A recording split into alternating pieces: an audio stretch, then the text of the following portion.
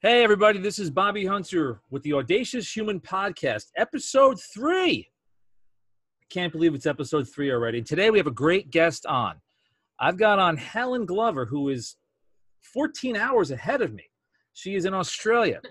Helen's been living in Australia for 26 years, and she recently launched a fantastic business called The Gentleman's Secret. And Helen is here to tell us all about her past and what she plans on doing with this business. So, Helen, welcome to the Eastern Time Zone of New York. How are you?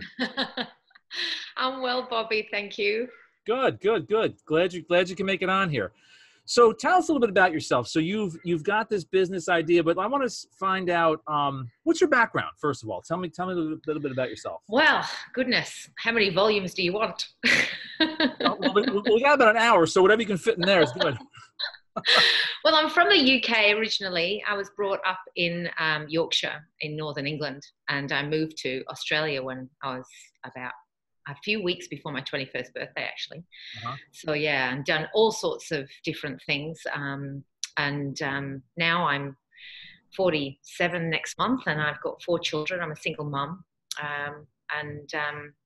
I've just spent the past 12 years running an interior design business. Okay. Before that, I did work with relationship management in corporate. I've worked in doing fashion shows. I've worked doing counseling for people with PTSD. I've done counseling for people with HIV and AIDS workshops for families, and very, very diverse past. Yeah.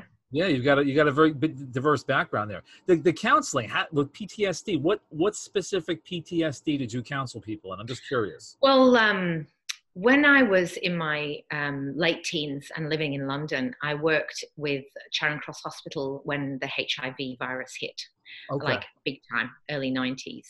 Yeah. And almost by accident, because I was working in the social work team in Charing Cross Hospital, which is a really, really big hospital in London in Hammersmith, I inadvertently ended up being counseling people who were ringing in crisis. And so I went through all the training to be able to assist.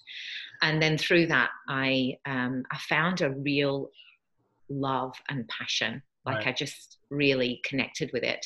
And then when I came to Australia and I was doing, I was house model for one of the retail stores over here, and they used to make the clothes on me. And then I used to go off and help with volunteering with people with HIV, living with HIV at the time. And then I became a trained home carer and all that kind of stuff. And I volunteered in that role to assist people in workshops with men who were having sex with men but didn't consider themselves as being gay, the families of people who were pretending their children were dying of cancer rather than telling their friends that their children had HIV, and all that kind of stuff. And I really loved it.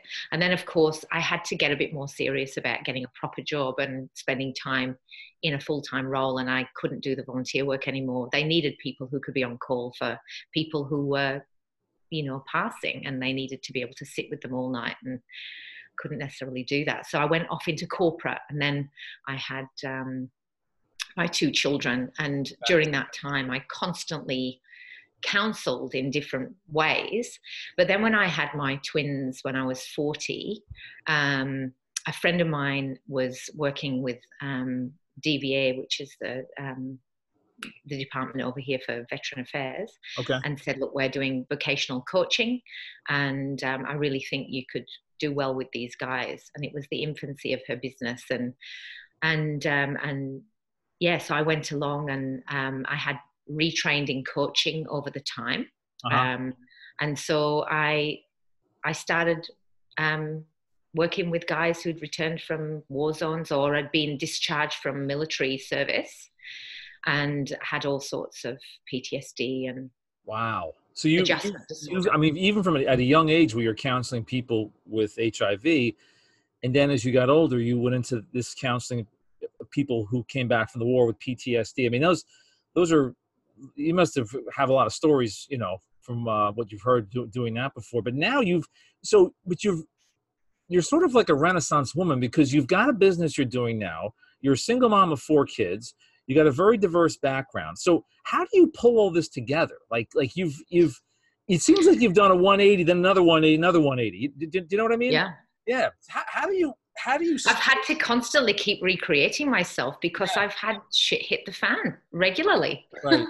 Yeah. I got you. You know, life has really happened to me, and that's probably because I've been in giving it a red hot go. But at the same time, I really do hold that belief system that you are pushed into situations to make you the woman that you're supposed to be to handle what's coming next. Sure. Or the man, you know, more to the point, anybody is pushed into situations that we need to build the skills for our next part. And so I definitely have been through a number of situations where I've really had to go to some dark places, some real shadow spots. I've had depressions myself. Okay. And so a lot of when I connect with somebody who's in a bad space or they're struggling with their mental health, I get it. You get it, yeah. I really get it. And I get what it takes to get out of it, more to the point. You've been able to do that very successfully for yourself. Yeah, I think that I just own it. You own it. That's the secret. I own myself. I own the shadow. I own the depth of anxiety or depression or whatever it is I'm in at the time. I go, you know what? This is where I'm at. Well, you know what? Tell me, that's, I mean, over here we have this, you know, we have this quote, you know, people have to own their own shit, so to speak, you know, forgive my language, but that's, so when you say you own it, in other words, it's almost like you're saying it as if you're not ashamed of it. You're just, here's the situation that you're in. Maybe you don't panic about it, but somehow by your own motivation or you know, the desire, you manage to reinvent yourself and get yourself out of these situations.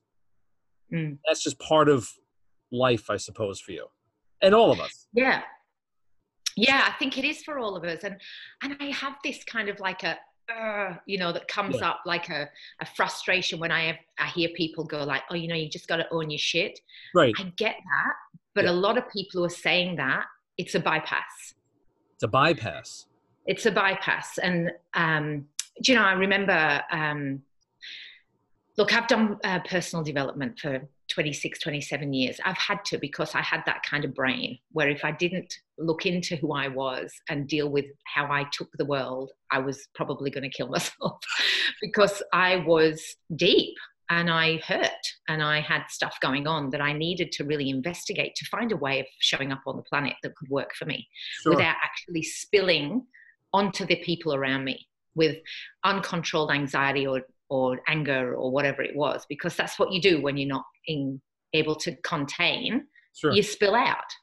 And in my 20s, there was a lot of spilling out, you know. And so, and in the middle of all of that, there was shame that was attached to that then that I had to deal with later. So not only was I in a situation that was stressful, coming from a situation that was stressful, I was creating situations that were stressful. Shame is extremely difficult to deal with. I think, and I just hit a nerve with me because I've been in situations or done things where you feel, oh, shame, I did this, whatever. But, you know, what I like what you just said is you've been working on personal development for quite some time. What if you hadn't had that type of mindset then to work on yourself and, you know, with personal development? I mean, you know, where do you think you'd be today if you didn't do that? I think I'd be in a small bedsit wearing tracky pants, probably covered in prune juice, eating fruit, hating the world. I'd probably have a number of animals that probably went to the toilet inside. Oh my goodness. That kind of dark picture. Yeah, I got you. So it's quite a visual there, Helen. And I love a bit of glamour, Bobby, so it was never going to work. No, no, you do. Yes, I can see a bit of a glamour in you, definitely. Yeah, there's no doubt. So it's good then that you got into this personal development because it kind of, in a way, forced you, or you rescued yourself from a lot of these situations. And I think a lot of us go through life and ups and downs. But you're, you know, here you are, like I said before, and you're a single mom of 4, and you've got twin 6-year-olds. Yeah. And a 19-year-old and a 15-year-old. Mm. Has your several reinventions in their lifetime, have they seen, do they say, wow, mom, you know, you're a pretty tough chick? Like, what do they, do you talk to them about I've got this? no idea. No. I've got no idea what, I mean, I suppose I have in a way, because I suppose I came to self-development because I was really depressed and unwell, and I ended up on antidepressants and being kind of looked after by one of the big hospitals in London after a suicide attempt. No kidding. And I realized, sitting around with people who were depressed, that were about my age or older, as I am now, as in like 40s, 50s and 60s, I realized I was going to have to heal myself. So that's why I went out and found books and started reading. And so the big thing for me then was, when I raised my children, to ensure that they had the knowledge that I was learning now from being born, right? And that all of the stuff that I was bringing from my own mental health and from my own trips and from my own shaming and from my own kind of depth wasn't going to be spilled on them, and that they were going to be allowed to feel, and also that they would see that you really can keep rising.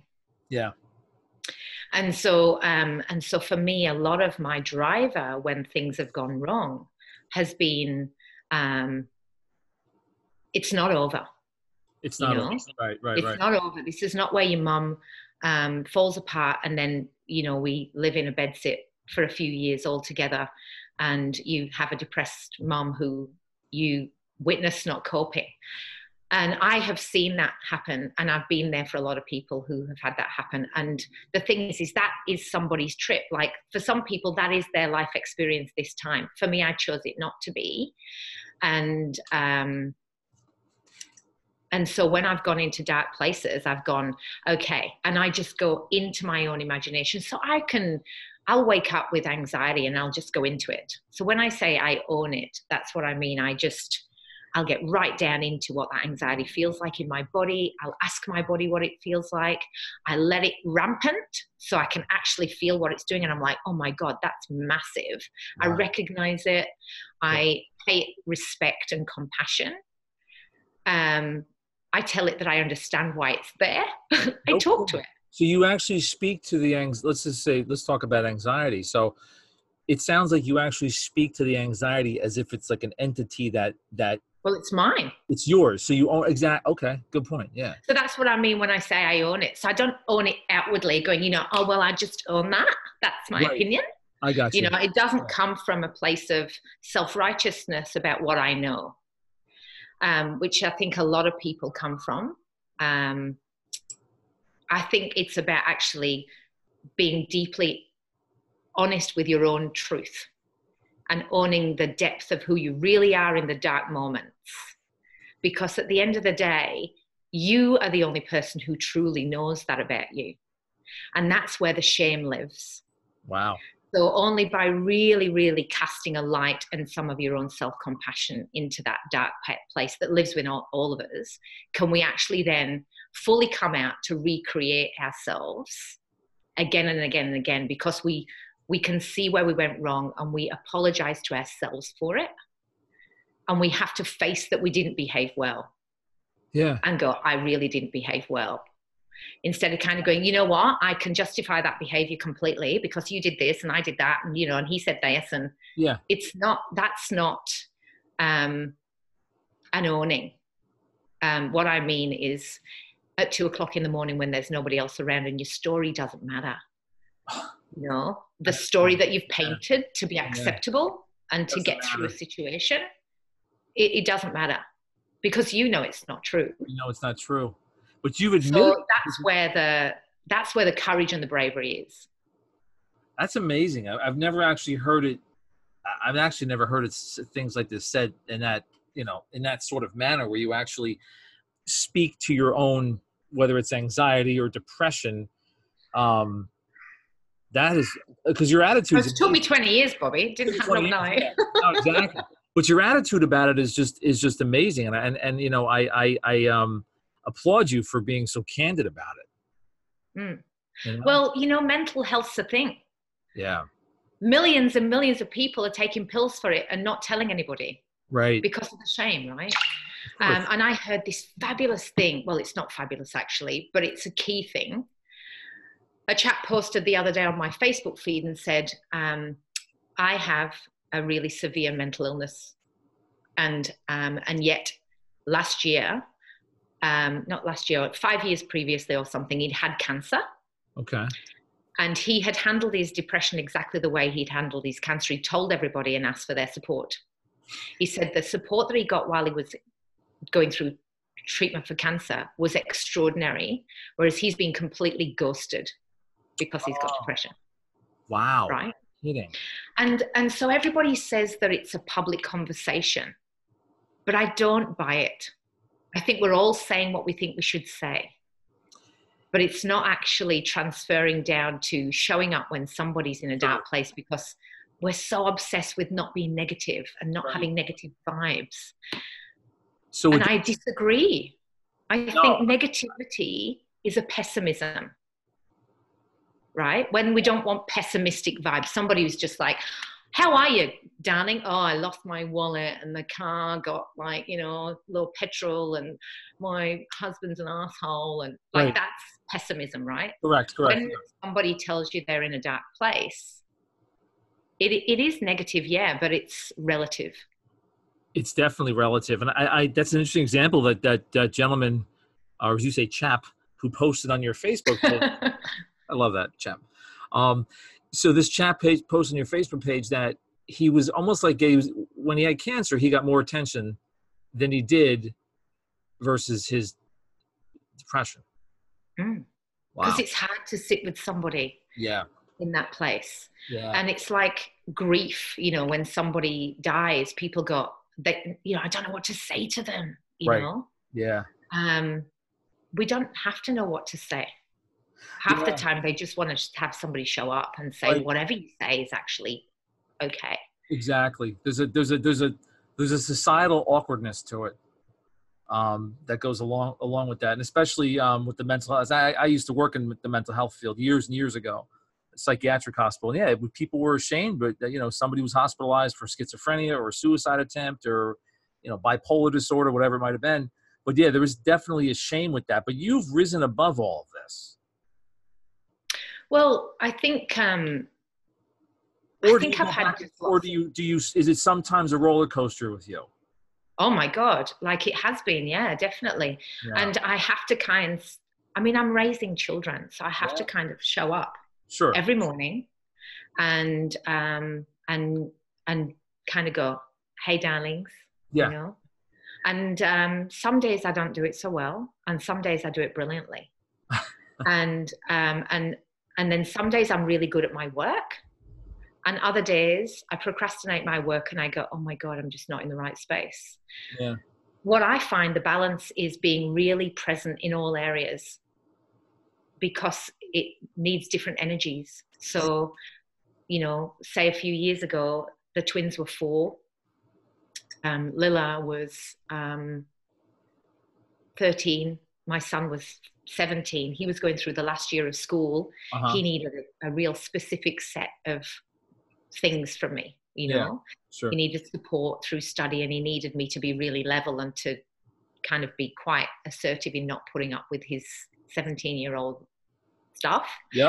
And my daughter was 13. She was starting to go through puberty. She had friendship groups that were starting to be a bit bitchy, and she needed empathy and support and almost being held while I could show her how to handle things like that. Like, hey, you don't let people treat you like that. Otherwise you have to become one of them.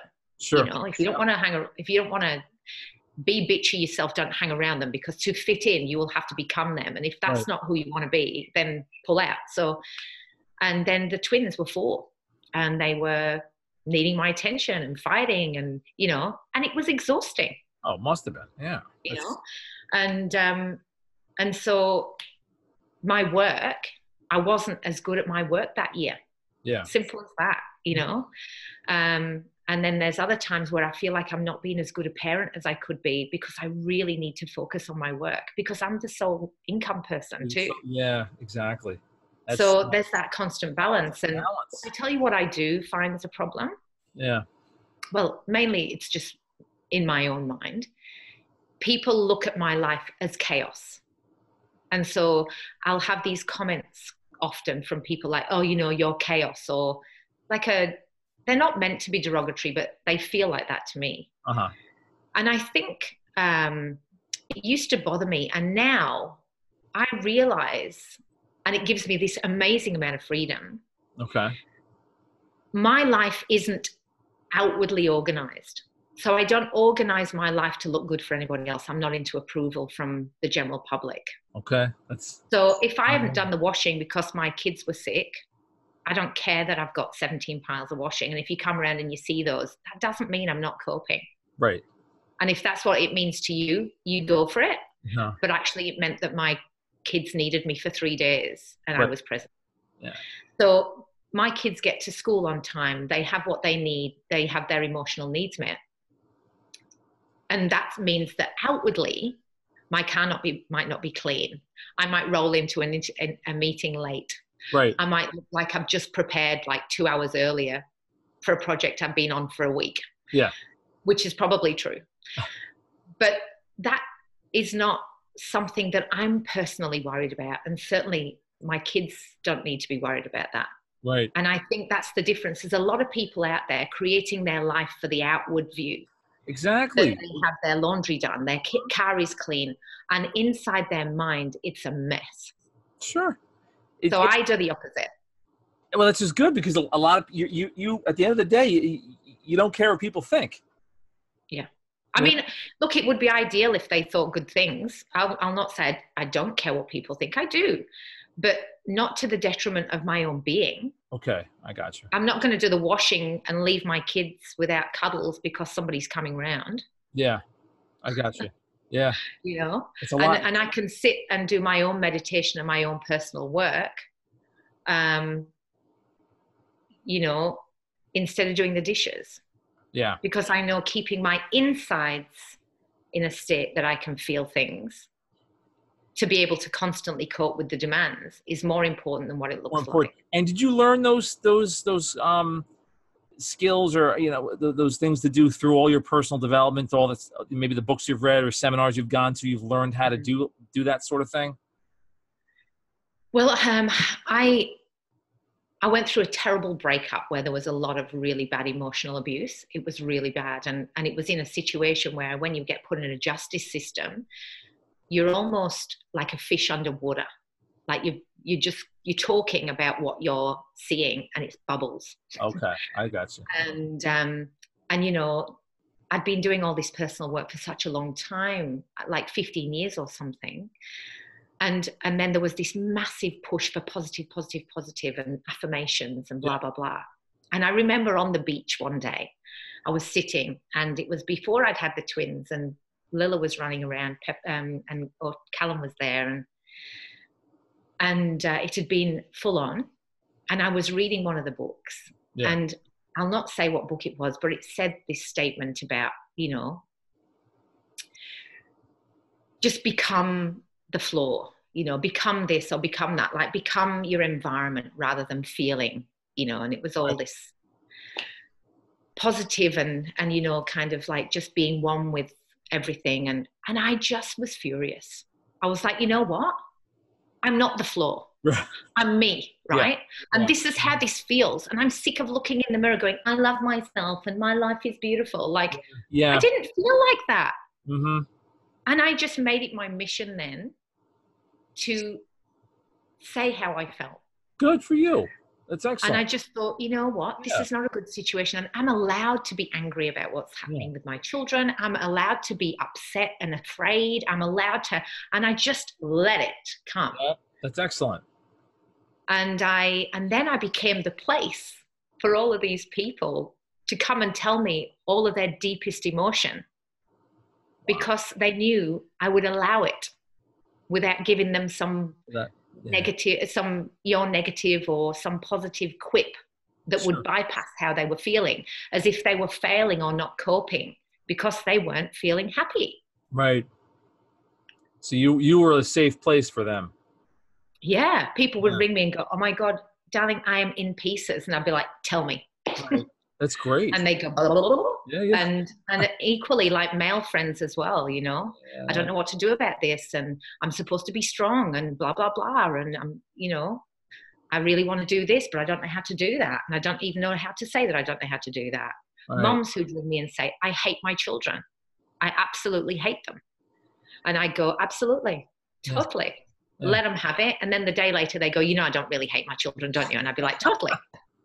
But they need to say just something. Yeah. Once people get heard in that shadow, it goes away. The light's been shone on it and it's gone. That's an amazing feeling then. It must be, especially if you talk to somebody who's in a dark place, and you've been in many dark places, that, you know, when the light shines, it's almost like you get this endorphin rush, right? It feels like, wow, are things really that bad? Well, they're not really that bad comparatively to what other people are going through, you see. You know, so you managed to navigate that extremely well. And I think everybody's lens is completely different. So by turning up without judgment for somebody's lens, that's when you can truly love. Yeah. You know, it's all about love at the end of the day. When we truly are loving our experience, and then when somebody comes to us with their darkest stuff and you're kind of going, wee, you know, but that's their lens. And I have ultimate respect for it, for their bravery, for their courage to actually own that inner darkness. Right. And I admire it because they're putting in an effort to fully show up. Because by really owning that depth, then their shine will be brighter and they can show up more truthfully. And then they start to actually integrate who they really are into society instead of holding up this mask. You realize you have to write a book. I've been told that before. I mean, my goodness. I mean, some of these, I read a lot of personal development books. I love all this stuff, podcasting, and I love listening to these things that these men and women say. But like the nuggets that you're stating right now are just like, they're priceless. They're fantastic. So yeah, you gotta put a book together one of these days, Helen. Only if you write with me, boy. Oh, listen, I've done one in the past. Listen, I might take you up on that. Definitely. So you got this thing going on here. You've been, you know, through the ringer, maybe to hell and back, whatever you want to call it, and you've managed to navigate this. You've got this very healthy attitude about you, and now you've started this business called The Gentleman's Secret. So, what is The Gentleman's Secret, Helen? Well, when my clients start doing great and they are amazing and their people around them go, my God, you're changing, you're amazing, what are you doing? And they go, it's a secret. That would be me. You're the secret of The Gentleman's Secret. Yeah. Wow. So pretty much it is about, it's almost like a really deep, empathetic approach to the queer eye for the straight guy. Okay. It's really just pulling together all of my skills because I am an interior designer and personal stylist, but my strength and my passion is in actually hearing people for where they're at and then kind of transversing that into them going, oh, so all of that's fine then about me. Yeah. Oh, so that's okay. And we go, yeah, it's totally fine. And where can we harness it and put it to work? And at the same time, so while we're kind of going through who they are and where they've found themselves and what is available to them, and changing the mindset a little to that more kind of broadened way of looking at things rather than the kind of concrete way that we get put into. I go in for really the business is for people who are in like their mid 40s, early 50s, might have got divorced and they have literally moved into a holding cell where it's like this bachelor pad where they go to. It doesn't feel like home. It feels like they've lost their family. Right. And they're punishing themselves. Or it is the latest and greatest kind of fabulousness because they're a free guy and so they're showing it off, but it's cold and has no heart. Okay. So I create a home for them. So when they go home at night, they go, I'm home. Like, this is my new home now in the new life that I have for myself, not in this holding pattern of nothing after divorce. Wow. And we make it a place where they want to bring really nice ladies to, not call girls, not kind of let's just sit here feeling lonely and drinking at night. We do their wardrobe. I put them in touch with nutritionists or fitness people if they want to really work on their internal fitness and health, depending on where people are at. Some people, they're into health and fitness. It's their mind that needs work. Other people, you know, they've got a nice apartment, but they're unhappy in all these other ways. So every client's so different, but it's kind of an overall, like, where you at in all, like, there's the physical body, the mental body, the emotional body, and the spiritual body. Wow. Where are we with all of those things? And let's just bring it all together and make you feel $1 million. And let's create an echo chamber around you, so that the people you're hanging with are amazing, so that your apartment is beautiful and you feel like a king in it, that when you get dressed, you feel good about the human being you've become, and that the experiences that you've been through spiritually and emotionally now actually bring you into being a better, more enlightened person for the rest of your pathway. Because all of the things that are difficult have the opposite. It's like flipping a coin and there's a heads or a tails. Yeah. For every good thing, there's a bad thing. For every bad thing, there's a good thing. So it's about flipping the coin on the person's life and on their personality, on their gifts and on their traits. That's great. And you I mean, and this is for obviously for men only. How did you come up with this concept? Did you just sort of, it created itself as you went along through life, or you just had like an epiphany one night and said, hey, you know what? Here's a great business idea. Well, a number of different situations that I've been through myself with my own kind of journey personally. And after I'd had the twins, my partner, it was a new partner. I had the older two with my husband, and it didn't go well. And then I had a partner, and I fell pregnant, had the twins. Yeah. He had ended up being very sick when they were about 10 months old. He had a psychosis. Oh, wow. That was based around all of the pressures from the global financial crisis. And I was quite ill after I'd had the children, and it was just too much. And they actually ended up releasing him from the mental health unit into my care after a few weeks, saying, actually, he doesn't respond to anybody better than he responds to you. Yeah. And during that time as well, I was working with the guys with PTSD and stuff like that too. And I knew that I could help. Yeah. And I'm still friends with a lot of the guys that I helped through PTSD. And it wasn't just PTSD, there's adjustment disorder and just low worth, and just that, total kind of like cat in the headlights because we've left the military and we don't know what to do. And so I felt like I could connect because I had my own experiences that I could empathize with. And also I have a strong sense of self. So I could hold men in a way that we could respect each other. Right. That's good. That's excellent. And so it just seemed to work. And then since then, a lot of men that I know have turned to me for support, and quite a few of them have been saying for years, you should do this, Yeah. You should stop working with women and you should do this, And I think that at the moment, the female space is really quite crowded. Mm-hmm. There's a lot of work for women, which of course is needed too. But I really felt that this area is really under-resourced, and the suicide rate is ridiculous for men, and that we've got a real crisis of mental health problems in men at the moment. And guys don't know where to turn to be able to be in their full masculine without looking weak or without looking like they're disrespecting women, and they're also feeling like women have almost got aggressive, so they don't know how to come into that space and be supported.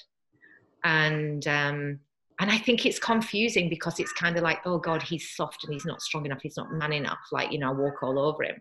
And then like, oh, he's an asshole and he's really abusive. And, like there's this kind of like, well, how am I supposed to show up? So I think I can give an insight into that too. No, definitely. And I think it's a great idea what you're doing. And it's I think the word spin is not correct, but you are a woman, helping men, which, in all sorts of facets, like we just said, whether it's like mental health, emotional, physical, and you kind of plug them into whatever their needs are. I think it's a brilliant idea. It's very good. And this also led to you to start your own podcast as well, correct? Mm.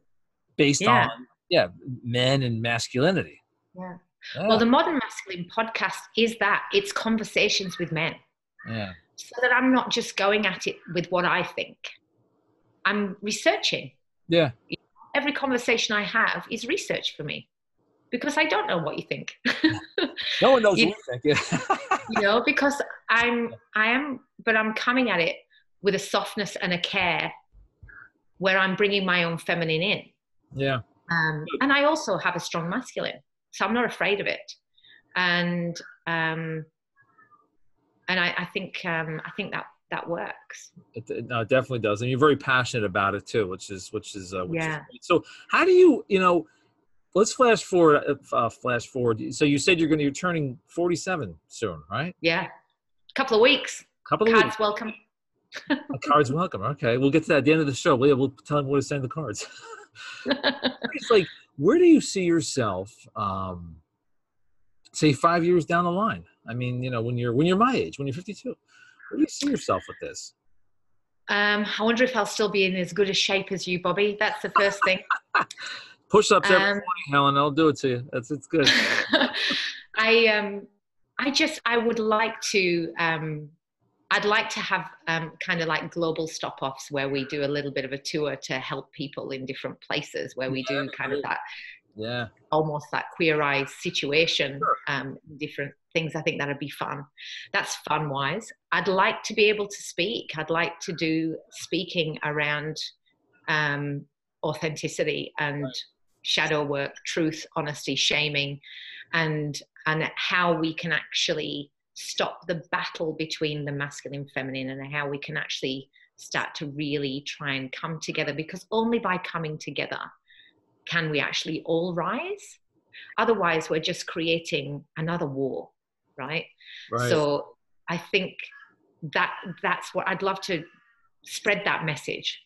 And whether that's speaking or, podcasting or whatever it is, I'm quite happy to kind of be doing what I'm doing now, but just on a bigger scale. That's very noble of you. I listen. You bring that stuff over to this area, to the United States. I think it could really take off. I mean, it's Lord knows there's tons of guys over here who could use your help. That's for sure. Maybe I'm just spewing here. My thoughts sometimes get ahead of me, but could you imagine if you almost had it as an online community, and you were somehow able to franchise it out, where you had classes where you could maybe, if you got big, you can only do so much because you're a single person. But you have a class where you can actually almost train the gentleman's secret coach, and you could have other people and others. So just a thought. Yeah, definitely. I've actually thought about because I'd like to fly over to different, like London and New York and different places like Chicago and Florida and things like that, and then actually meet the people, see their apartment, and all that kind of thing, and do kind of 1 week road shows where you get like 2 or 3 clients per stop. I can do the coaching online, but it would be awesome to have an interior designer and a personal stylist in each city, that then I go, look, I'd really like them to look like this, this and this. What's your thoughts? And they can know the local area. They know where to get things. And I'm like, I can give them a mood board to what I think. And then eventually, of course, they'll know exactly what my clients need. I can put you I'll be able to kind of let the kind of control go. Yeah. So I can put you in touch with a personal stylist. She's like a celebrity stylist that I know here in New York. So, but going into what you were saying is, if you had different, it almost sounds like a reality show where you could actually show up, have, and I don't know. I'm just thinking here, but the bottom line, I think it's a tremendous idea. I love the name, the Gentleman's Secret. I mean, that's everybody was saying to me, when you search like the Gentleman's Secret, it gets a bit dodgy, and it can come up with like escort sites Oh, and like, absolutely. I'm sure. And I said, well, that's my target audience. So I hope they do search for escort services and come up with me. That's exactly what they need, is for me to come up and say, what are you doing? Exactly. You don't feel good about this. Right. It's not going to feel good in the morning. This person doesn't care about you. Yeah. Care about you first, and then go off and find somebody who really does care about you. And especially for men in, mid 40s, early 50s, who are divorced and trying to navigate the whole dating scene and everything. I mean, I have friends who are divorced and they've, the dating scene, they can snap their fingers, they get any woman they want, but it's that doesn't do it for them anymore. That's right. Especially if you've been married for a long time. It's like, hey, it's great. I can go out and meet these girls, and I've got, I hooked up with 5 different women in the last 3 weeks. But at the end of the day, you hit the nail on the head. So we're all looking for love. We're all craving. You've got to have a connection. You have to. And a connected heart creates a life.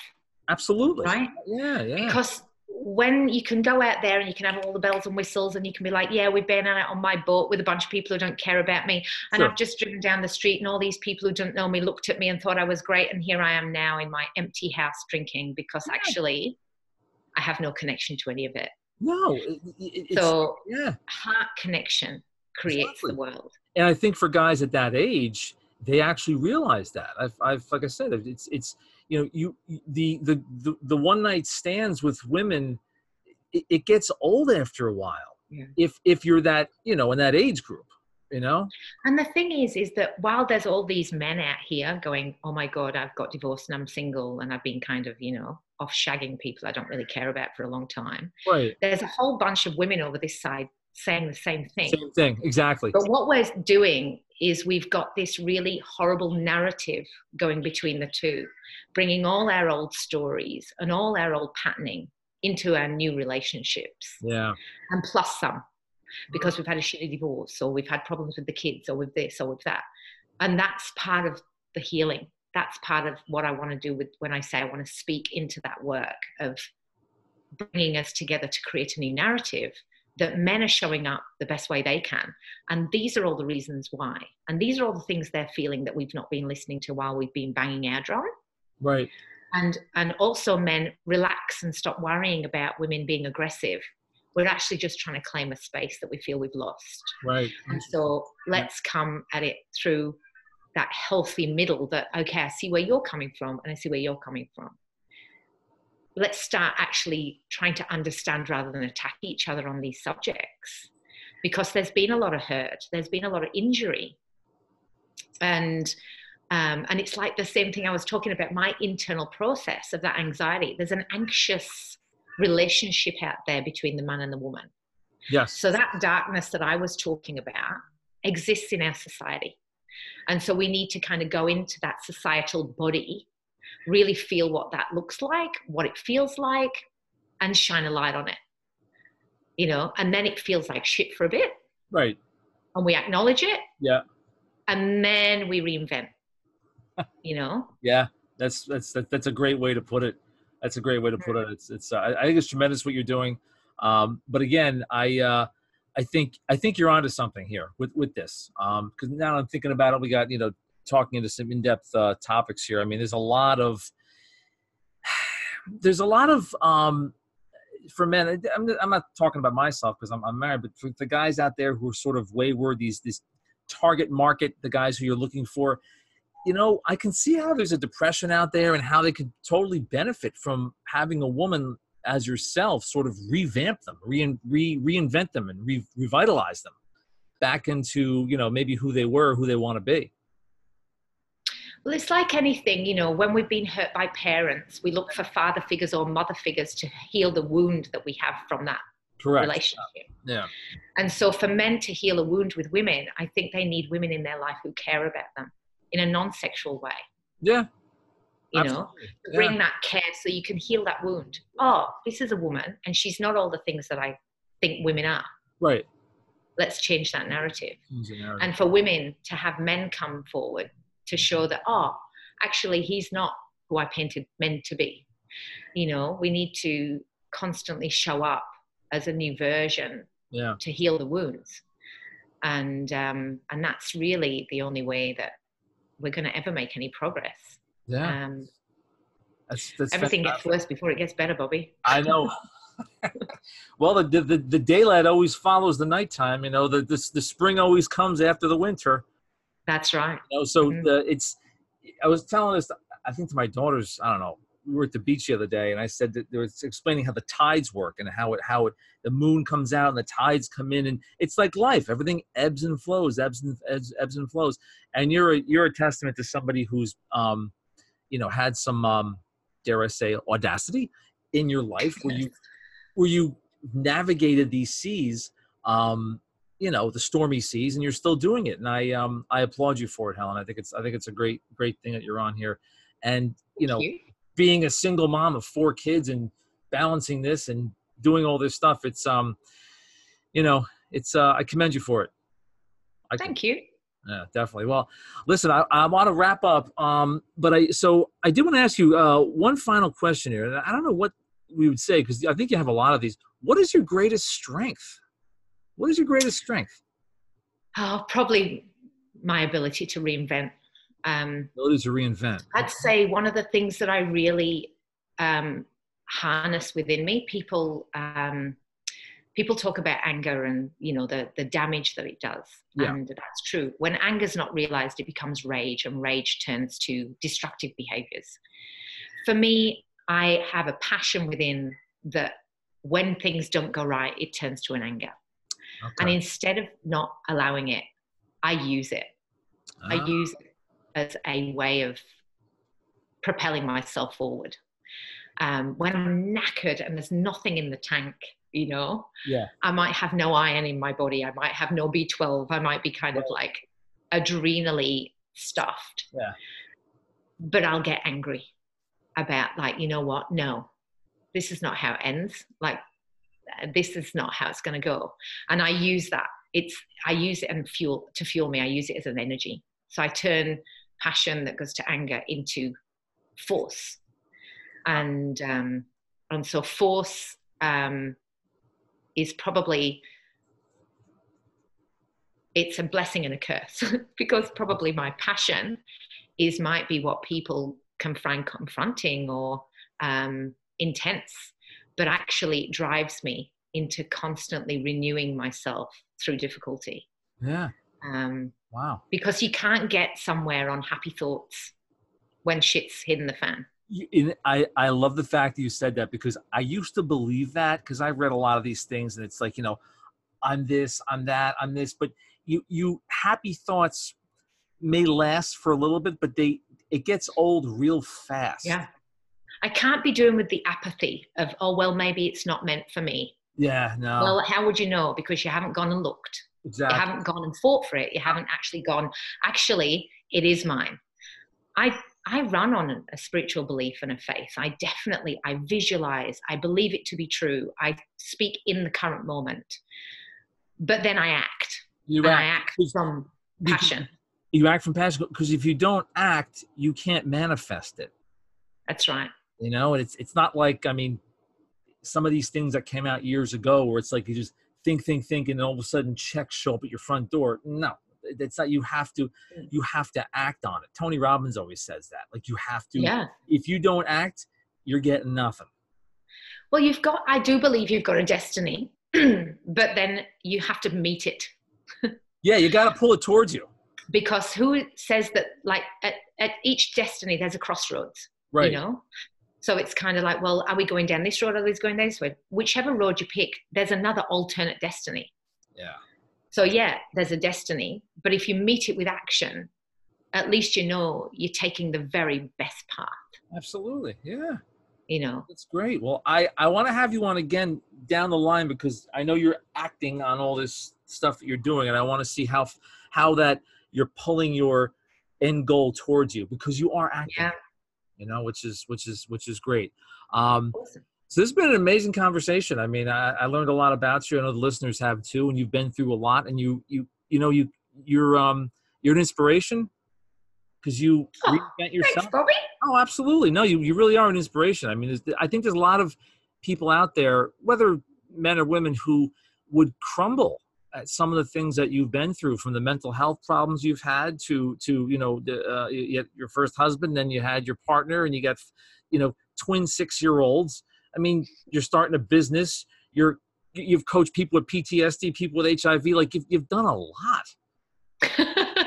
which is you're like a Renaissance woman. That's great. And we're only halfway. Only halfway. You're only 46. That's great.